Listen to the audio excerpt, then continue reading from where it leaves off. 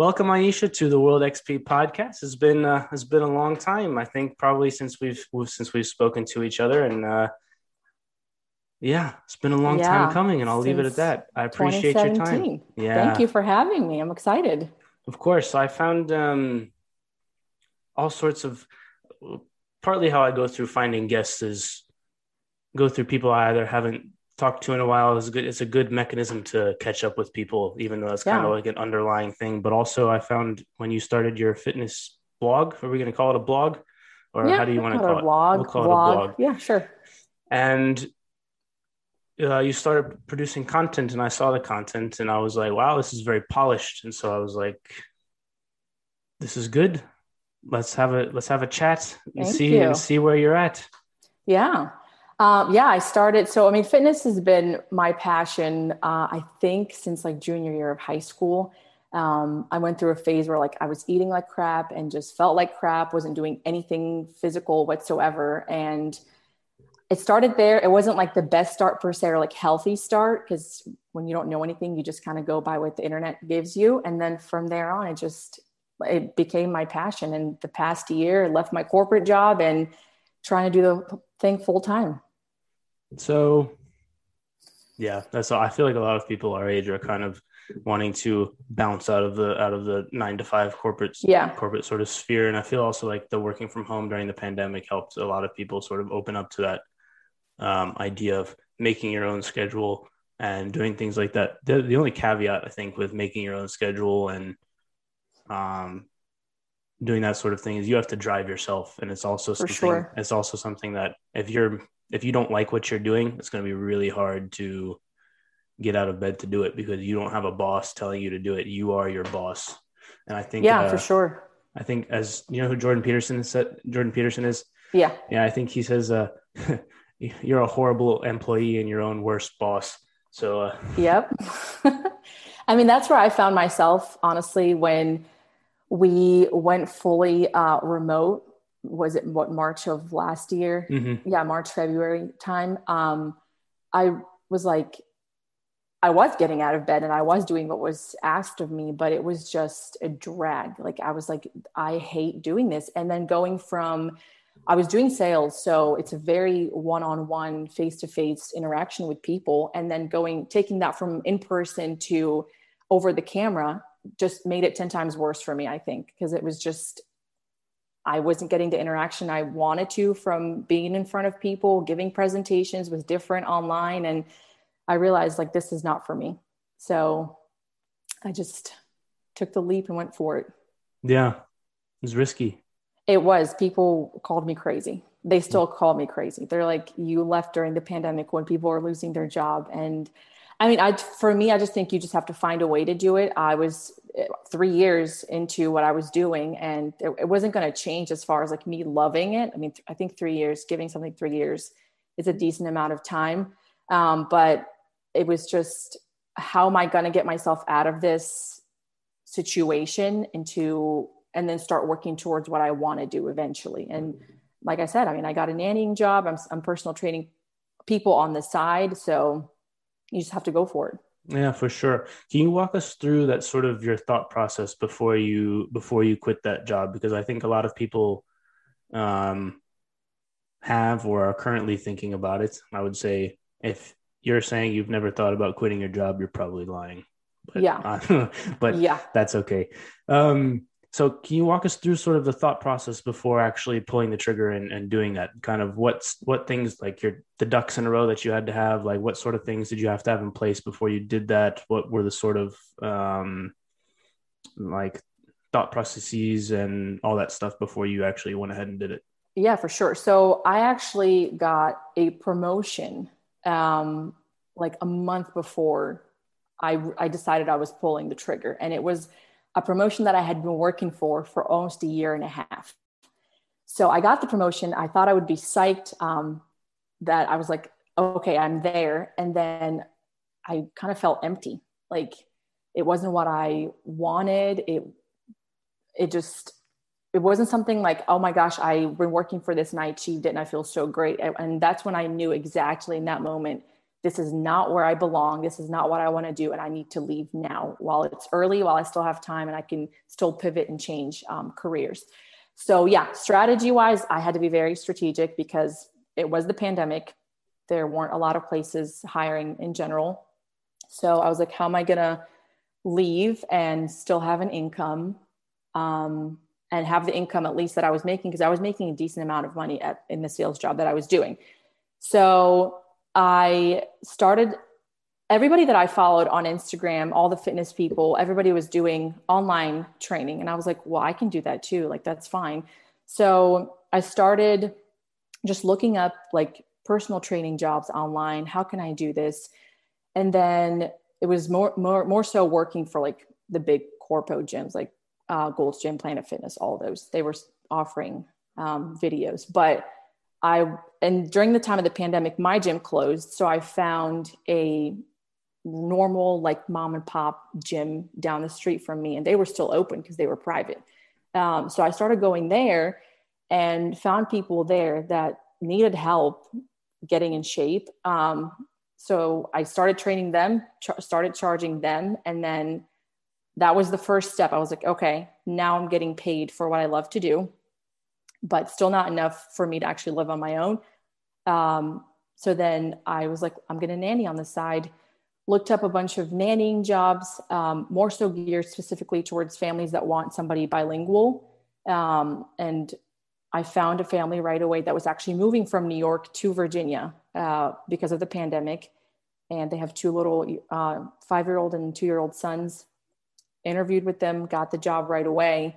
And then I was like, okay, so I have two sources of income. I can live pretty well on my own. And that's when I finally was like, I know I can do this. Like, there are jobs out there. There is money out there. It's not, if I leave my job, it's not the end of the world. I'm not going to be like homeless or have no money coming in. So I gave my 2 weeks after that. So you already had that stuff already lined up, already everything, well, I'll say signed, but you were already bringing in the other sort of source of income, or had it ready to go before you put in your 2 weeks, right? Yes, 100%. I'm a very careful person as far as like I needed to know I had money coming in before I was going to let go of my job.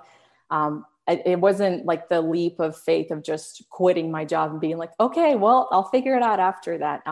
I had jobs lined up before I left, and I would recommend that to anybody. Don't just get up and leave. Yeah, definitely. I think that's why, when you mentioned that when we were chatting briefly before, I remembered you being relatively careful, and you thought stuff out before you did things, from our time in college, at least that I remembered. So I figured it would be a good sort of example to ask you how you did it, because I would, not that there's a right or wrong way to do it, but yours is the risk mitigated way, I guess, for lack of a better word. And I think that's important for people to hear, because often you hear people be like, oh, I just quit my job and moved to LA and tried to become an actor. And then you don't hear anything from them after that. And it's like, and they come back home. Yep. Yeah. No, I think I'm all for pursuing your passion. If you want to go to LA and become an actor, that's fine. But you have to find a side job in LA lined up before you go and do whatever it is you're going to do. And funny you mentioned that, because my boyfriend and I do want to move. I don't want to move to LA, but California region in general, because he has a lot of business out there. But I'm finding myself in the same box again as last year of, I need to have stuff lined up out there before we go ahead and move, so I can make sure that I'm okay. Yeah, absolutely. So I want to touch on one thing real quick, and that's the bilingual part. I know it's Spanish is the other one as well, right? Yes. And then do you remind me, was there another language that you also spoke, or? So I speak French, Spanish, obviously English, and Arabic. Yes, that was the 4. Yes. I couldn't remember if it was French or something else. So how does that work in your sort of, have you found that useful in life, and in just general life? Not obviously if you were to travel, it would be useful, but. Yes, 100%. I found it really useful in my sales job, because it was like spearhead, like it would, and it would start a conversation right away. Number one. Number two, we had plenty of clients that were either Spanish speaking, or I didn't really find French, I would say, is the least language that I use in the US. But yeah, we had clients that were Arabic speaking, Spanish speaking, and that would, I would say, 100% help me make the sale, because that was just like an instant connection. And then, yeah, now it's helpful in me finding a nannying job and me personal training people. I mean, I have 2 clients that are in Morocco. They speak Arabic and French. Obviously, they don't speak English. So it's helping me, you know, reach a broader range of clients, as far as like me still being able to communicate with them about what it is that I need them to do nutrition wise or workouts wise, and not it having to be in English. Yeah. Do you find yourself like with French specifically, or the ones that you use least, kind of, if you were put on the spot, do you find yourself being rusty at all? Because I remember when we went to 100%. Mexico for soccer, like I wouldn't call myself fluent in Spanish, but when I graduated college, I would say proficient, maybe. Yeah. Able to like Have a conversation. yeah, have a conversation, like order food at a restaurant, get into a hotel, like all that stuff, no problem. And the first couple of days, I was like, oh my gosh, I forgot everything. And then by the end, I was fine. But do you find that as well? 100%. And that happens to me across the board with all languages besides English, because English, I use it daily. But even with Arabic, I mean, I speak to my mom in Arabic, and sometimes I find myself like asking her, how do you say this word in Arabic? Or how do you say that word? And then my host family in Spain. So when we were in college, I studied abroad for 6 months, and I lived with a family, and I still keep in touch with them, FaceTime with them here and there. And they always make fun of me when I get on FaceTime. They're like, oh no, you're starting to sound American again. Like, what happened to you? So that 100% happens to me. Do you try and keep up, like, and practice them? Like, I know you said you spoke with your mom in Arabic and your host family in Spain, but do you try to find ways to continue to remain fresh? Yes. So I watch, if there are shows in whatever the language is, French or Spanish, I try to watch it in that language. Sometimes I'll turn subtitles on just to make sure that it's kind of weird. Like, I understand what it is I'm listening to, but the words help me like almost reassure my brain that, okay, that makes sense. That's what it is that I'm listening to, or that what I'm comprehending. But shows, I'm trying to get back into reading, in French, especially because, like I said, that's my rustiest language out of all of them. Podcasts, I'm listening to like random podcasts in Spanish or French or even Arabic. But yeah, I mean, just random resources here and there. Yeah. I try and do that with music, especially in Spanish. But I've not really gotten to the shows, or sometimes I'll listen to, if it's a soccer game and the broadcast is in Spanish, I'll listen, but they talk so fast sometimes that it's like, it's not even Spanish. I don't think I can understand them if the soccer commentators. Yeah. But music is a huge one. Music is really underrated. Like, as far as languages go, it's funny you say that. I was chatting with a personal trainer, and he's based in Morocco, and he speaks English really well. So I asked him, I was like, how did you learn English? And he said, music and movies. And I was like, really? Like, his accent's decent. He speaks well. I was like, music? He was like, yeah, I just listened to music, and I really listened to the words over and over again. And that's how I picked it up. And I was like, wow, that's crazy. Yeah. It's really interesting. And then the more you listen to something in a certain accent, like I've had over the last 6 months, I'd say I've had probably 10 to 15 people at least tell me that I sound either like Irish or Scottish, and I don't know why. Really? Yeah.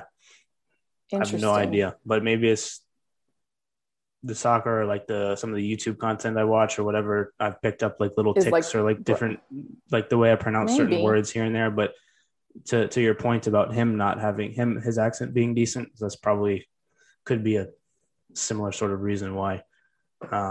Language is so cool, man. I need to get back into it. Is really Spanish cool. more. And even like for myself, I mean, I wasn't born here. I was born in Morocco, and we didn't move here until I was like 6-7 years old. So, and I spoke no English when we moved here. So when people hear me speak, they're like, how do you not have an accent? I'm like, I don't know how it happened. I think I remember like really, really listening to how every word was pronounced and by every person. And I was like, I have to sound like that. Cause I think in my head, I definitely did have an accent when I spoke, and I heard it with myself, but I was like, I need to sound exactly like that person. So I just like practiced words over and over and over. And I guess the accent went away. I don't know.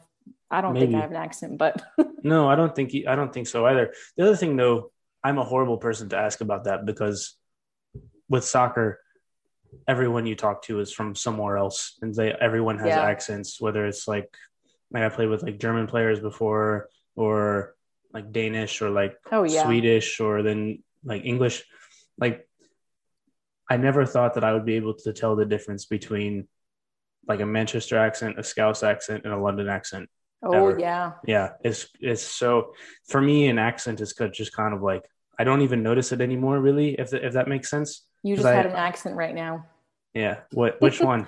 I think Irish. I've been hearing it. See, now that I said that, you're not going to be able to unremember it. I'm like now really listening to you speak. And I'm like, wait, he does kind of have an accent. Weird. Maybe that'll be a conversation starter at parties, when those come back. Yeah, there you go. Oh, yeah. Oh, Um, gosh. I don't know if those are coming back. We might go into lockdown again. don't say that. We can't be having that. All right, moving on from horrible subjects. Yes. So your fitness journey. So you've kind of it's been a passion of yours for a while, and you started with what was your sort of drive to turn that into a content creation type thing? Because obviously people have their passions that they just do, and they don't feel the need to share it with people in the way that you have. I I just everything I do, I kind of go back to like what I was starting and what kind of help I needed and was looking for in the internet and didn't find it. So when I was like kind of miserable and wanting to get in shape, and this was like I said, junior year of high school, which was 2012, like 2011, 2012, there was really nothing on the internet. Like Instagram was there, but there were no like fitness people starting it yet or any of that. So it was just me going, Googling how to lose weight. And what do you get? Eat 1,000 calories, eat 1,200 calories, which is you're digging yourself into a hole and just kind of hamster wheeling your fitness journey. So that's what made me want to put content out there. Granted, it's very saturated now. Everybody's got a platform and everybody's putting stuff out there, but I wanted to do it for me and for the people that are still ill-informed and want to have information, just the motivation and be able to be out there. And somebody asked me a question through DM, like, how do I do this? Or how do I do that? And that was kind of why I wanted to put myself out there and do it instead of just kind of find a job through it and start just training people on the side. Yeah, that makes sense. I think some of the stuff that you put out before the gyms opened back up, I found helpful as well, because there's only so many bodyweight exercises that you can think of before you get bored. 100%. Yeah. And so you were doing stuff with like, you would fill up gallon jugs with water and use those as Yeah. like kettlebells and different things. And that was super. I never actually did that one, but I was like, oh, that's interesting. I want to try it. And then I didn't try it, but that's okay. But I yeah, think gyms are like opening. Yeah, they're open now. So Yeah. but that content was super good. I think there was a distinct lack of that last March. I think you jumped on that at a good time, and you've kept going from there. So what sort of do you have an end goal, or are you just going because you like it? An end goal would be to take it full time and have my own like training, coaching company, and help people. That would be the end goal. So not to have it as a side job or like, just have to be able to rely on it full time income wise. And to help, I truly like to help people. Like even though there's so much information out there, you would be surprised at how misinformed people are about training, nutrition, just diets in general. And if I can make one difference in someone's life that is thinking they should cut out all carbs because they're going to lose weight or do a keto diet, and actually shift them into just eating like a normal person and still get to their goals, then I've made it. Yeah, no, that's great. That's one of I don't know if you found this as well, but you were talking the insane amount of information that I've kind of basically just found out what works for me, and I just do that. And I don't really Yeah. vary outside that much, especially in terms of diet, Yeah. because, well, it's difficult. I think we were talking offline and about this documentary called Game Changers, and Yeah. we'll have talked about this in the previous episode with Jason by the time this is out. But basically what it is this documentary that advocates for a vegan sort of diet. And I went and watched a bunch of reviews on it. And basically what I got out of it was do what works best for you, Yeah. which is kind of hard to, if you feel very passionately about something, like James Wilkes, who's the producer, and I think he narrates it. He feels very passionately about, like, I think his dad had a heart attack, and they said it was partly because of the cholesterol or like buildup in his blood. And so he feels very passionately about not eating red meat specifically, but animal products. Yeah. It's hard to say no. It's hard to like get that out of your head. I don't know if you found that when you find something that you're passionate about in terms of like something that you know works for you, and you want to be like, hey, this works for me, you should also do it, while also remembering that each person has their own body and like it works 100%. And I think that's the hardest thing in today's society is there are like, everybody has a platform, everybody's pushing their idea. And sadly, even if there are 2 to 3 people listening to you and watching you, they're going to want to follow what you're doing. And they think that your way is the best way. And I always have to tell even my clients, what I tell you, take it with a grain of salt. Like, we're in a trial and an error phase. If we do this for a week and it didn't feel good and you tell me it didn't feel good, okay, we're going to change it until we find something that works for you. Just because I do it doesn't mean it's going to work for you. But I do find myself like, I'm very anti all these random fad diets. Like, for example, the keto diet or the Atkins diet. Like, What's the Atkins diet? It's like all protein basically. So the bulk of what you're eating is protein. And then every diet that's out there is advocating for no carbs. Yeah. Your body needs carbs to function. And yeah, so that's the Atkins. Or keto obviously is high fat. So and when I get a friend that tells me, I think I'm going to try the keto diet, that's when like I go into like full on passion mode. And I'm like, why would you do this? And sometimes you have to let people kind of try it, and they get the success for however many weeks they put into it. And then you go back into living a normal life, and then everything's undone. Yeah. I feel like a lot of those diets they take a lot of planning rather than just kind of being smart with what you eat. If you go on one of these like keto or vegan, it takes a lot more planning than just, I don't want to say being smart with what you're eating, but it's kind of it. But like, it is, yeah. Yeah. I think the one thing that there was, James Wilkes went on Rogan's podcast after the documentary came out, and there was another guy named Chris Krasser who kind of was, I'll say, debunking stuff in the film, but it's not really debunking because it depends on what, anyways. Yeah. And so they were all basically, how it kind of ended up working out was one of them would make a point and say it's healthier because of XYZ. And then the other person would say, compared to what? And in every study, it's the standard American diet, which I think at the time consists of like burgers, soda, fries, and like pepperoni pizza or something. I think it's else. Still the standard American diet. Yeah. And so, well, just in terms of what they use for studies. Right.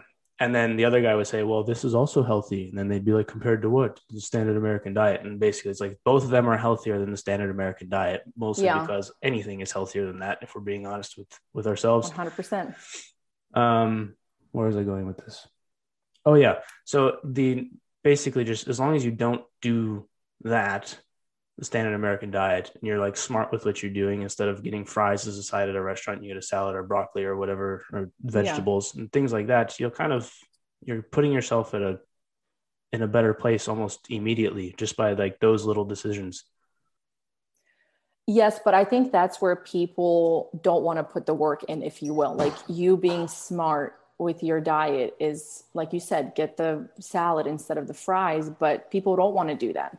And that's where people like almost, we're a very like coddling society in America. And it's like, oh, it's okay, you had a bad week, go ahead and have the side of fries. It's like, well, why would you want to add to your bad week and get a side of fries and make yourself feel 10 times worse? Because you know you're going to feel bad after that. So that's the being smart part, is people don't want to do that. So they'd rather plan, like you said, for that keto for 12 weeks and then lose the 15, 20 pounds and then go back to living normally and repeating the same cycle over and over.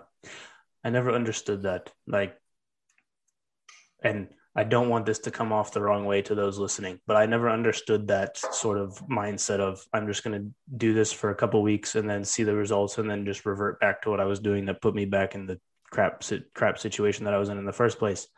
And I know it's hard to maintain a level of fitness and diet for years because I've done it / been doing it. It's not always easy. No. There's always days where I'm like, yeah. But the thing is, now that I've been at the point where I've been maintaining it for like years now, I know that I can, if I want to, get the fries instead of vegetables because I've put in the work over years, and I know like the next day I'm not just gonna be like, oh, I got fries once. I can just continue to get fries.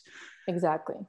But you're informed. So you know how your body works and the amount of physical activity that you put into it every single day. And there's this checks and balances with yourself. And that's what people miss, is those checks and balances. They'd rather, where America especially is a very instant like gratification society. So I want to lose weight. I want to lose X amount of weight in this amount of time. And that's why we spearhead towards those diets instead of, I want to lose this amount of weight. What's the realistic amount of time I'm going to have to put into it and then maintain it afterwards? What diet changes, what habitual changes did I make throughout this time to lose that weight that I can keep making lifestyle wise to keep that weight off? And that's where people miss the point. It's, I lose 20 pounds. I can look good for whatever it is I'm trying to do. And then I can go back to eating how I wanted to eat or drink. And I don't understand that mentality either. And I try to, every client I get, I'm like, listen, this is not you being with me for 6 to 12 weeks. I'm truly trying to teach you ways to go about things that you can use for the rest of your life, not just you're with me and you lose 10 pounds and you go back to what you were doing before, because then you just wasted your money and time. Yeah.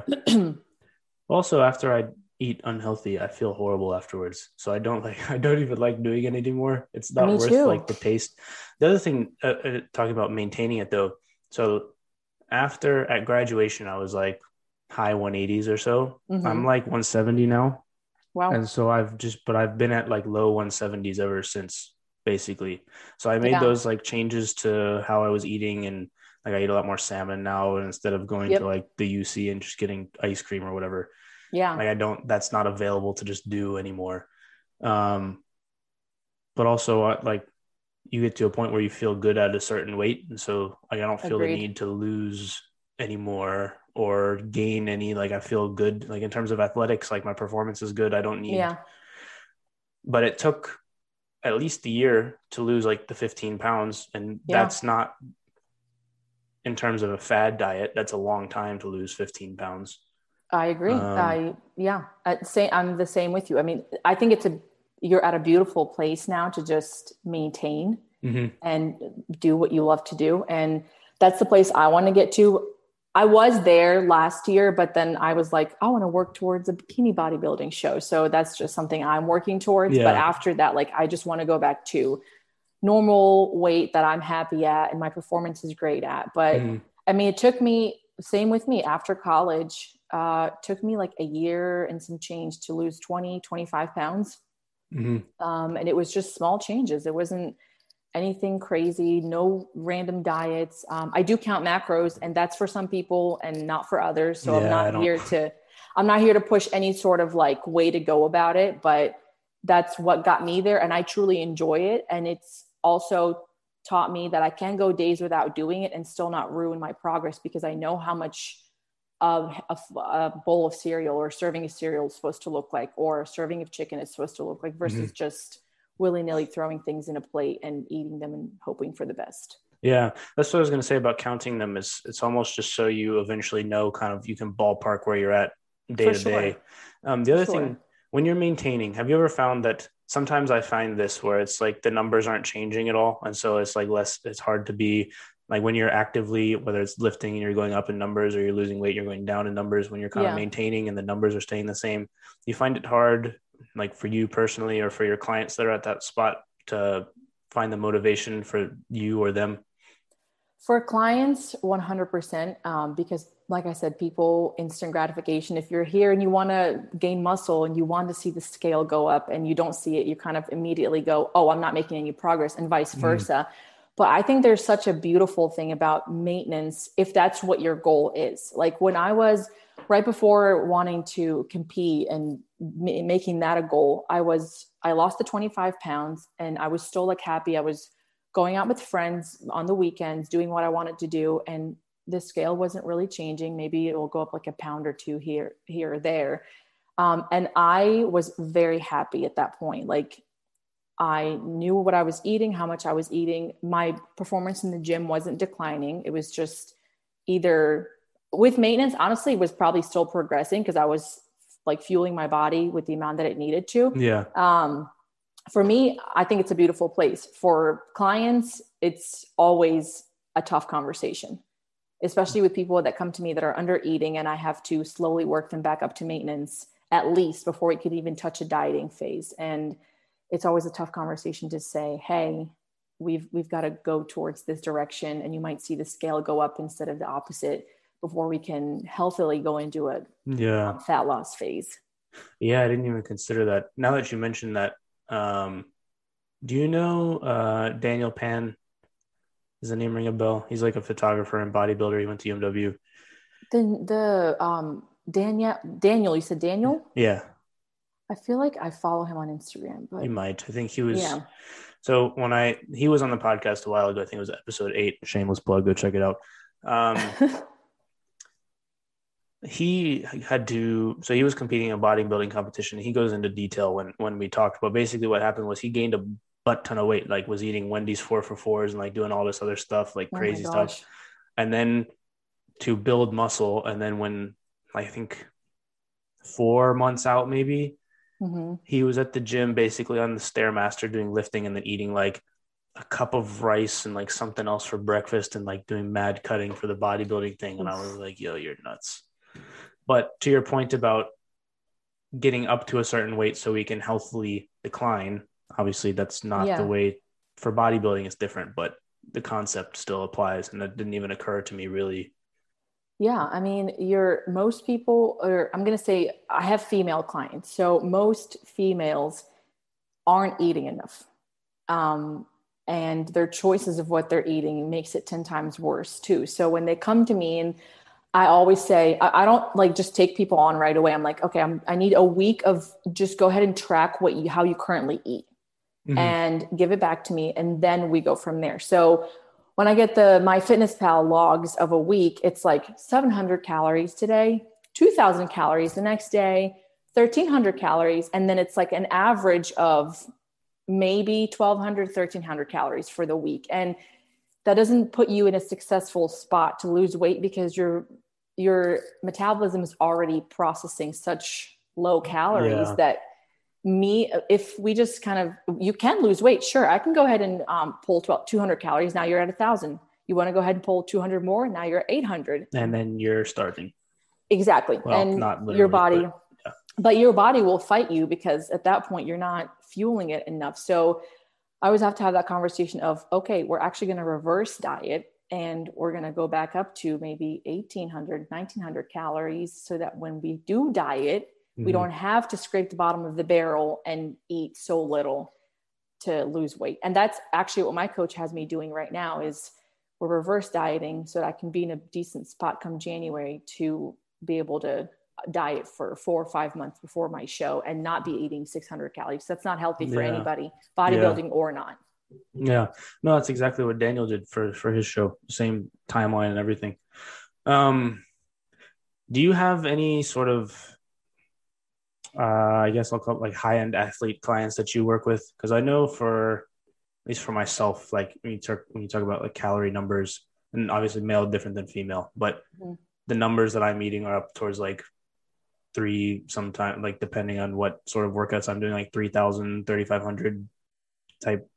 Do you have you ever done that with the client before where they're like trying to maintain like peak performance and you need to get them like the correct amount of macros rather than saying like we're trying to diet and lose weight? Yeah. Yeah. I actually have two women right now who are severely underweight. And we're trying to get back up there. I have a girl that's eating almost 3,000 calories. And she is lifting 4 times a week and no cardio. And we're getting there. She's been with me for 7 to 8 weeks now. We're up 3 pounds and it's an average of 3 pounds. So I have people weigh at least 4 times a week so I can get an average idea of where we are weight wise, not just a random, like once a week number. Yeah. But yeah, I do have women that are eating more than I'm eating to get to their performance that they want, or just to get to the weight and that they want to get to, not just lifting wise, but a decent weight. When you get a client, what's your our prospective client? What's your process of how do you decide? Like, I know you mentioned the logging the food, but what's your process for kind of figuring out their goals? What sort of things they should be eating, what sort of exercise regimen, what's your process for kind of sorting all that out? So I have a questionnaire that like is detailed. It goes from amount of sleep, amount of water, caffeine, stress, how many times do you go out a week, how many times do you drink a week. So just like a whole lifestyle questionnaire that they fill out. I get that back, look through it, then go through the whole MyFitnessPal log of how much they're eating. And then I have to have the conversation of I get on the phone with them and see if they're willing to track their habits. And not all my clients count macros. It's not for everybody, but we do have to have some sort of calorie counting if you do have a goal of getting to weight loss or muscle gain or maintaining. So getting on the phone and making sure that you do want to track your habits, track your sleep, track your caffeine intake, water intake, steps, your alcohol, if you are going to be drinking, all that goes into the conversation before I can say, okay, yeah, I can take you on. And I've had people that say, yes, I'm super committed to doing all of that. And then I get a log back the first day of check-in and it's like, 1 day of sleep is filled in or 1 day of steps is filled in. And I'm just like, well, you're not serious. So then I have to have the conversation of, are you willing to track all of this? And it's a battle. And sometimes I have let people go because I don't want to take your money and I don't want you to waste my time. And at the end of the day, it's my name on the line. And I don't want you to go on social media or word of mouth and say, oh, I was with her for 8 weeks and nothing, and I saw no progress. And all the progress starts with you. Yeah. I'm just telling you what you should be doing. If you're not doing it, then there's not much I can do for you. Yeah, that's fair. Are there like certifications and stuff in terms of personal training that you or other personal trainers need to get, or or is there like a way, like right now you have word of mouth, but is there something that I think on your Instagram you have like letters by your name? Yeah. So last year I went through NASM and got certified to be a personal trainer. Honestly, I feel like I'm sure there are people out there that are not certified at all. They're just going by their experience, which is fine. I mean, NASM was great as far as textbook material, understanding the body. It just gives you like the general guidelines of exercises and how to go about taking somebody on and teaching them how to exercise from 0 to 100 or whatever it is they're wanting to get to. So yeah, I went through NASM and I'm currently working on getting my nutrition certification through Precision Nutrition. But again, I think people should get certified. I think you should take classes. I think you should read books and obviously experiment. But no, a certification doesn't mean that you are good at what you do. That's true. Not to hurt anybody's feelings out there about it. Yeah, I'm sure everyone is very hurt. Anybody can read and take a test. Yeah. I want to shift gears a little bit in terms of dieting, because I know you celebrate Ramadan and I have several teammates that celebrate Ramadan and I witnessed, well, one of my teammates, his name is Barack. If he watches this, Hi, Barack. he probably won't watch it. That's fine. What we would be at halftime during our games, like evening games, the sun would set, and he would just eat like a bunch of nuts or like high protein, high fat because he hadn't eaten all day. And it's hot, obviously, summer outside, very humid. Yeah. And we're going through a 90-minute game. And these are not like, these are difficult games in terms of physical exertion. So how do you, during Ramadan specifically, kind of make sure that you get the right amount of nutrients, the right amount of time in between when you eat? And also and refresh me on what the actual, I don't want to call them rules, but I guess customs are for when you can eat and not eat. So with Ramadan, you can eat when the sun goes down, and you can, and you have to stop eating before the sun comes up. And that differs each year because Ramadan's the 9th month of the lunar calendar. Mm-hmm. And so it follows the moon, obviously, and it differs each year time-wise, month-wise in the, I guess, Christian calendar, the Gregorian calendar. So for example, this past year, it was half of April, half of May. For me, this was the first year that I made it a goal to train in the morning instead of at night, because the past couple of years, I felt like my progress / my performance was just declining. And it always does during Ramadan, because like you said, it's hot. You're not getting the water that you need. You're not getting the food that you need. But this year was the first time that I actually felt like I had a grasp on Ramadan and food and training hand in hand. So I think you asked me how I go about it. Yeah. How do you go about it? Yeah. So this year I would wake up.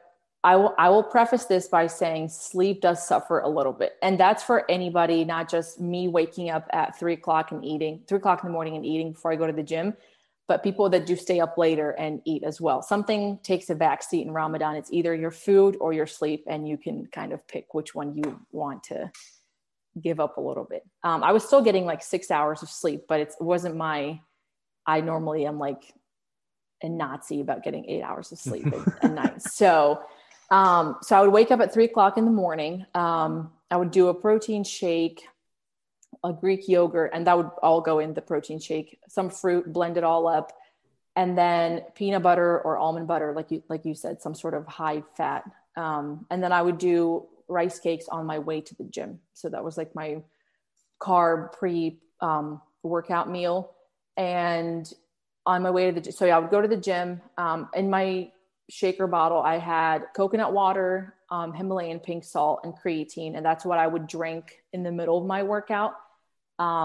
So by that time, it was like maybe 4:30, 5 o'clock. That was it for me. So I would train, can't have any water or food after that, go about my day for the rest of the day.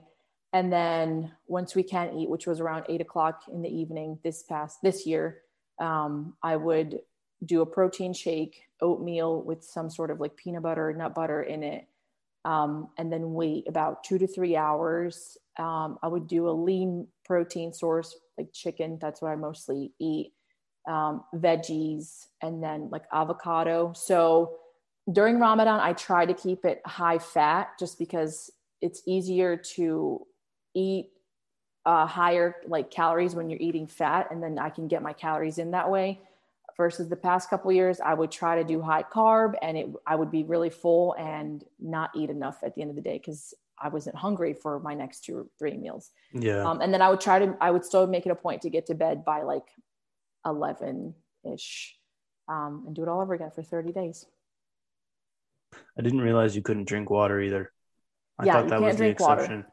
No, I wish. Then your friend Barack wouldn't be suffering on the soccer field. No, he still would have been suffering because he probably just ate. Never mind. I'm not going to go into that. Barack, love you, bro.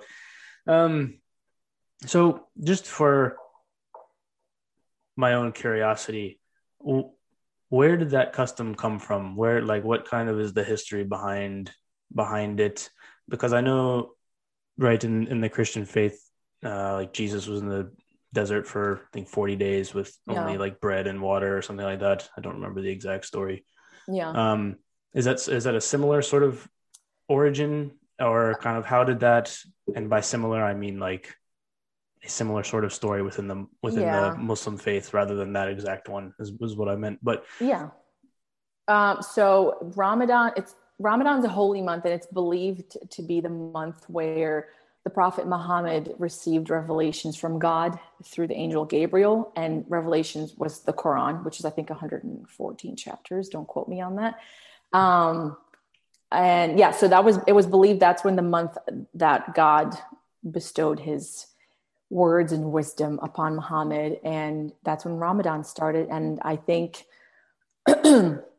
it's it's one of the five pillars is fasting of Islam. So that's when it all started, and it is the ninth, like I said, the ninth month of the lunar calendar. But that's the history behind it. I want to say, I have notes here just on it because I'm not the best practicing Muslim out there. So no, just you're gonna good. say that I think it started around 610 AD. So that's the history behind it, if you will. Gotcha. And Muhammad wanted to show, I guess, um, I want to say, and also don't quote me on this, obviously part of the revelations was to fast for God. And fasting is the only thing we do in Islam that is for God. It's our way of thanking him, I guess, for everything that we have. Every other pillar, it's you do it for yourself and I guess for the end of life and when you're going to get judged. But that was one of the things that God asked of Muhammad. I'm giving you all of this knowledge. This is what you repay me back. When you were little and you would like your parents would be like, all right, it's Ramadan, can't eat all day. Did you understand? I don't want to say why, but was that difficult for you growing up? Be like, why can't I eat during during this whole month? Like I want whatever. So I want to say, I don't know if you know this or not. You don't fast until you hit puberty. Did not know that. So yeah, so you don't fast until you hit puberty. That goes for boys and girls, females and males. And when I was little, I just remember being like excited. When I say little, it was like maybe, I don't know, 7, 8, 9. It was like, oh, Ramadan starting, because it's such a special month for everybody. You know, you're going to see your relatives. You get this huge like table of awesome meals and sweets and whatnot. And that's what like the kid in me remembers. And I would ask my mom if I can fast, and I would do like a half a day. So it would be like at noon I can eat. And then but it is understood that once you reach puberty, then you have to fast the whole 30 days for the actual entire day, Yeah. because then you're deemed an adult and you can Right. fast. But there are obviously exceptions if you have medical reasons not to, or if you are pregnant or you take medication. So there are exceptions to the rule. It's not just everybody needs to Yeah. fast So deal. let me rephrase the question then. Think like I can think of times when I was younger and then I would watch either my parents or older cousins or whatever have to do something where I'd be like, oh, I really don't want to do that. And Yeah. then you turn the next year and then it's like, okay, now you also have to do that and like Yeah. dread and like be dreading it. Did you have that sort of experience? 100%. And I will be honest, I dread it still now every single year because I mean, as a kid, and I think I started fasting when I was 13. Like I said, before that, I would be excited because it was like, oh, I can fast half a day. It's fine. It was an exciting thing. But to be told you can't eat, you can't drink water, um, nobody wants to do that. And especially as a kid, and being in the United States and being in a country where Ramadan is really not celebrated by the majority of the population, and you go to school and everybody is still doing their normal activities and still eating, still drinking, and you're 13 and you're like, I hate this. I don't want to be doing this. Yeah, it definitely was something that I dread, and I hate to say it, but I still dread it every year because you have to reshift your entire schedule and how you do everything to do that month of Ramadan. When you were in school, did you find that the other kids were fairly understanding of Ramadan and what you were doing, or was it kind of a mix? Or what was your experience like in school? Being, it's not weird, but as kids would view it, doing the It's weird yeah, thing. It is weird. I mean, it's weird to people. It's weird to kids. I would say my experience for the most part was pretty positive. I mean, I grew up in Arlington, Virginia. It's a pretty diverse community. I went to Wakefield High School. I went to Kenmore Middle School. It's a very diverse community. So we had Muslims that were fasting. People are always very curious if you're doing something different than they do. So there were always lots of questions and why are you doing this? And well, don't you want to just drink water? Well, can't you just have a piece of gum or, just the normal curiosity questions. But overall, my experience was positive. I think up until I want to say college. And still in college, people were like, nobody was rude, but it was just the way things were said, maybe like almost like a backhanded compliment or, oh, I could never do that. Like that just sounds so crazy or that just sounds so not good for you or so stupid. So, overall, my experience was positive. But I always have to, even now out of college, in my corporate job, now just doing my own thing. People are always asking questions. It's never just, oh, I'm fasting. Okay. And they go about their day. They always have to like, why do you do it? How long do you do it? Won't you die? There's a lot of, won't you die questions. And yeah. That's, yeah. I definitely the first time that I encountered somebody celebrating Ramadan, I think I definitely asked questions as well. But now I make it a point to not really, I don't say bother them, but I know what they're doing and I don't feel the need to ask and just because you're informed. Yeah. And the questions are fine. I don't want to sit here and make people like think they shouldn't ask questions, but there's a way you go about it. There's a curiosity, like, what is it? Why do you do it? How long is it for? Versus the, won't you die? Yeah, This of is course. crazy. Don't you? And like people that are like, what? You can't have water. Like you must want to have water, or like, oh, come on, this piece of gum won't kill you. Like that's where like the backhanded compliments and just rudeness comes out. Yeah. I am glad to hear though that your experience was mostly positive growing up in the US while celebrating that, because I know, especially given the way that the US is now in terms of divisiveness and different issues, that you would not expect, but you would be it wouldn't be as surprising if your experience had been less positive, I guess we'll say. I mean, I was fortunate enough to have gone to diverse schools, and I would say University of Mary Washington was still decent. I mean, we still had diversity. It wasn't like, and it was people that like you and I came from high schools that were pretty diverse. But my brother had the total opposite experience. He went to the University of Richmond. I'm not going to go into detail, and I'm sure you know what's happened there, especially in the past year, but he had racist things said to him and remarks said and made, and his experience wasn't positive. So it depends on where you are and the people that are around you and the environment they grew up in, unfortunately. Yeah, that's quite sad to hear. I think even it goes back to the thing we were talking about just dieting, about each to their own. It's how I view life generally. Yeah.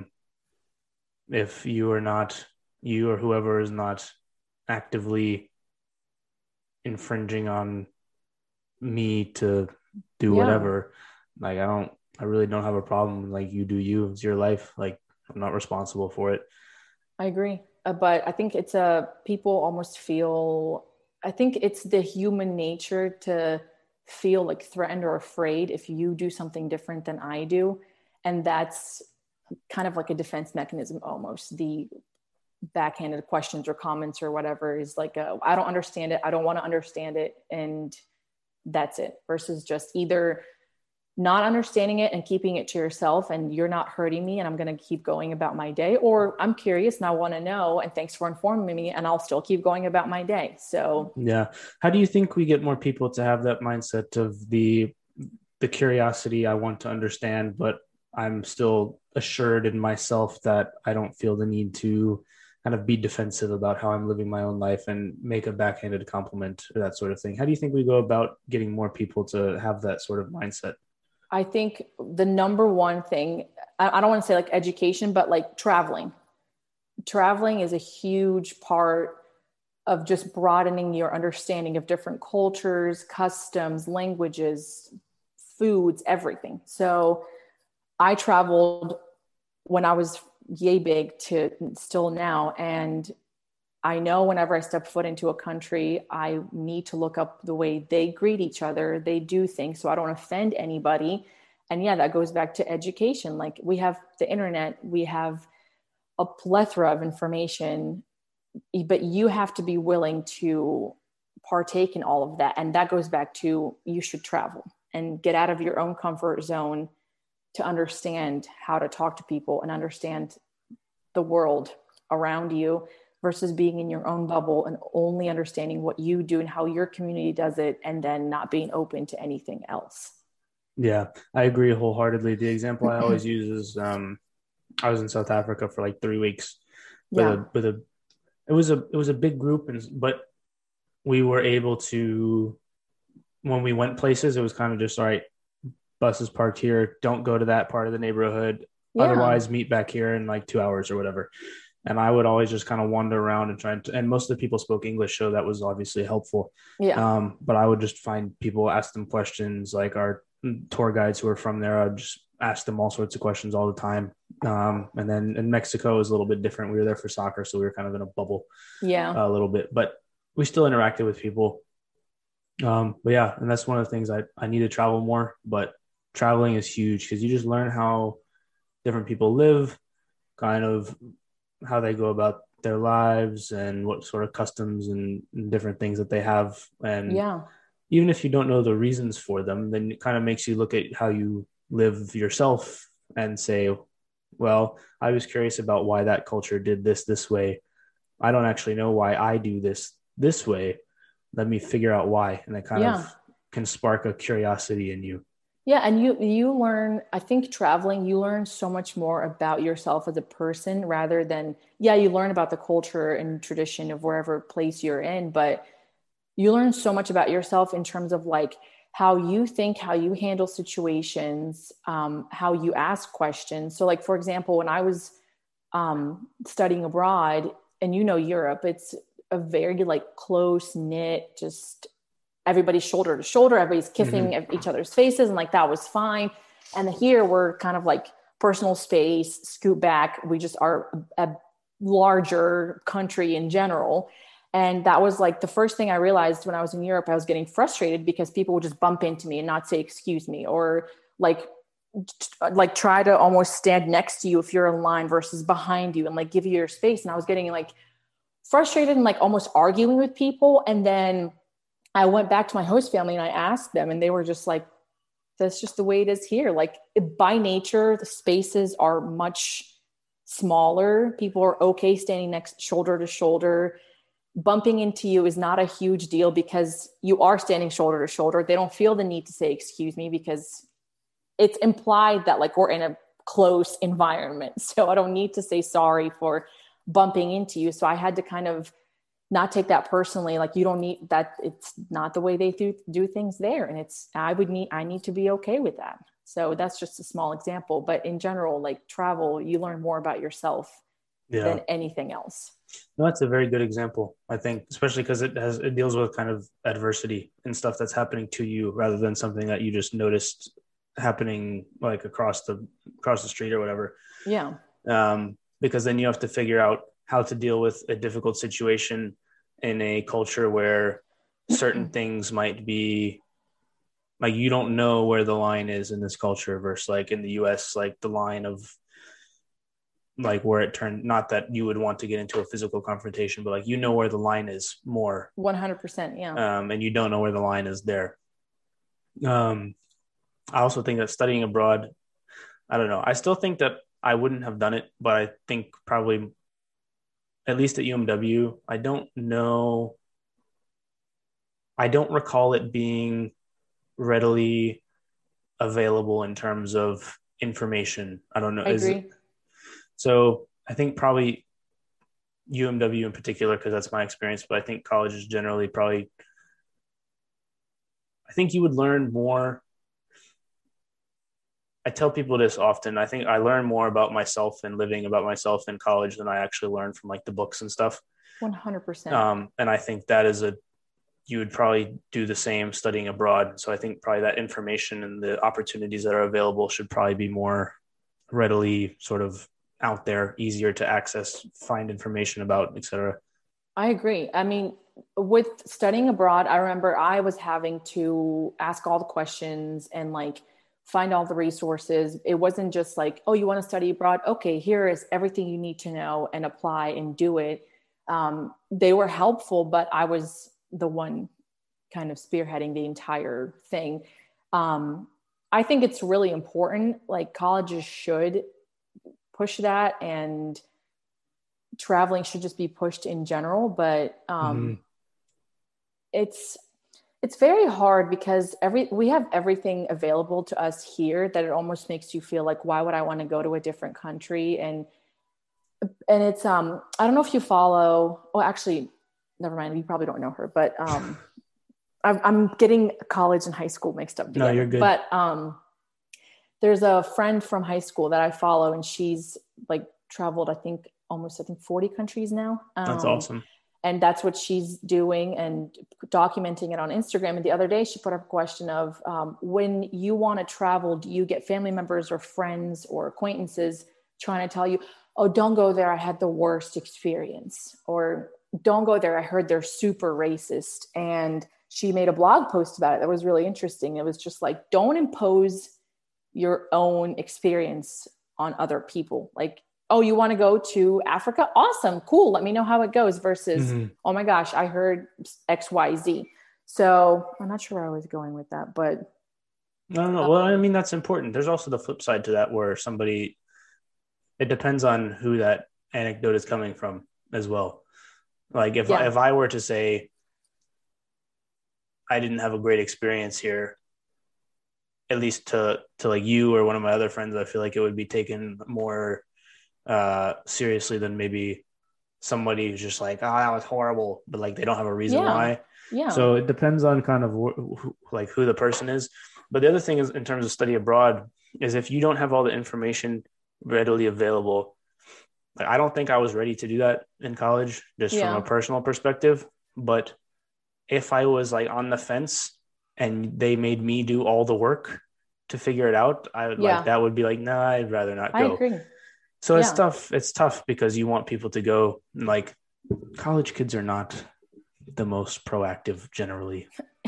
I would agree. So to do something that's scary where they have to do all the work, it's like, why would I do all the work for something that I don't even know if I want to do?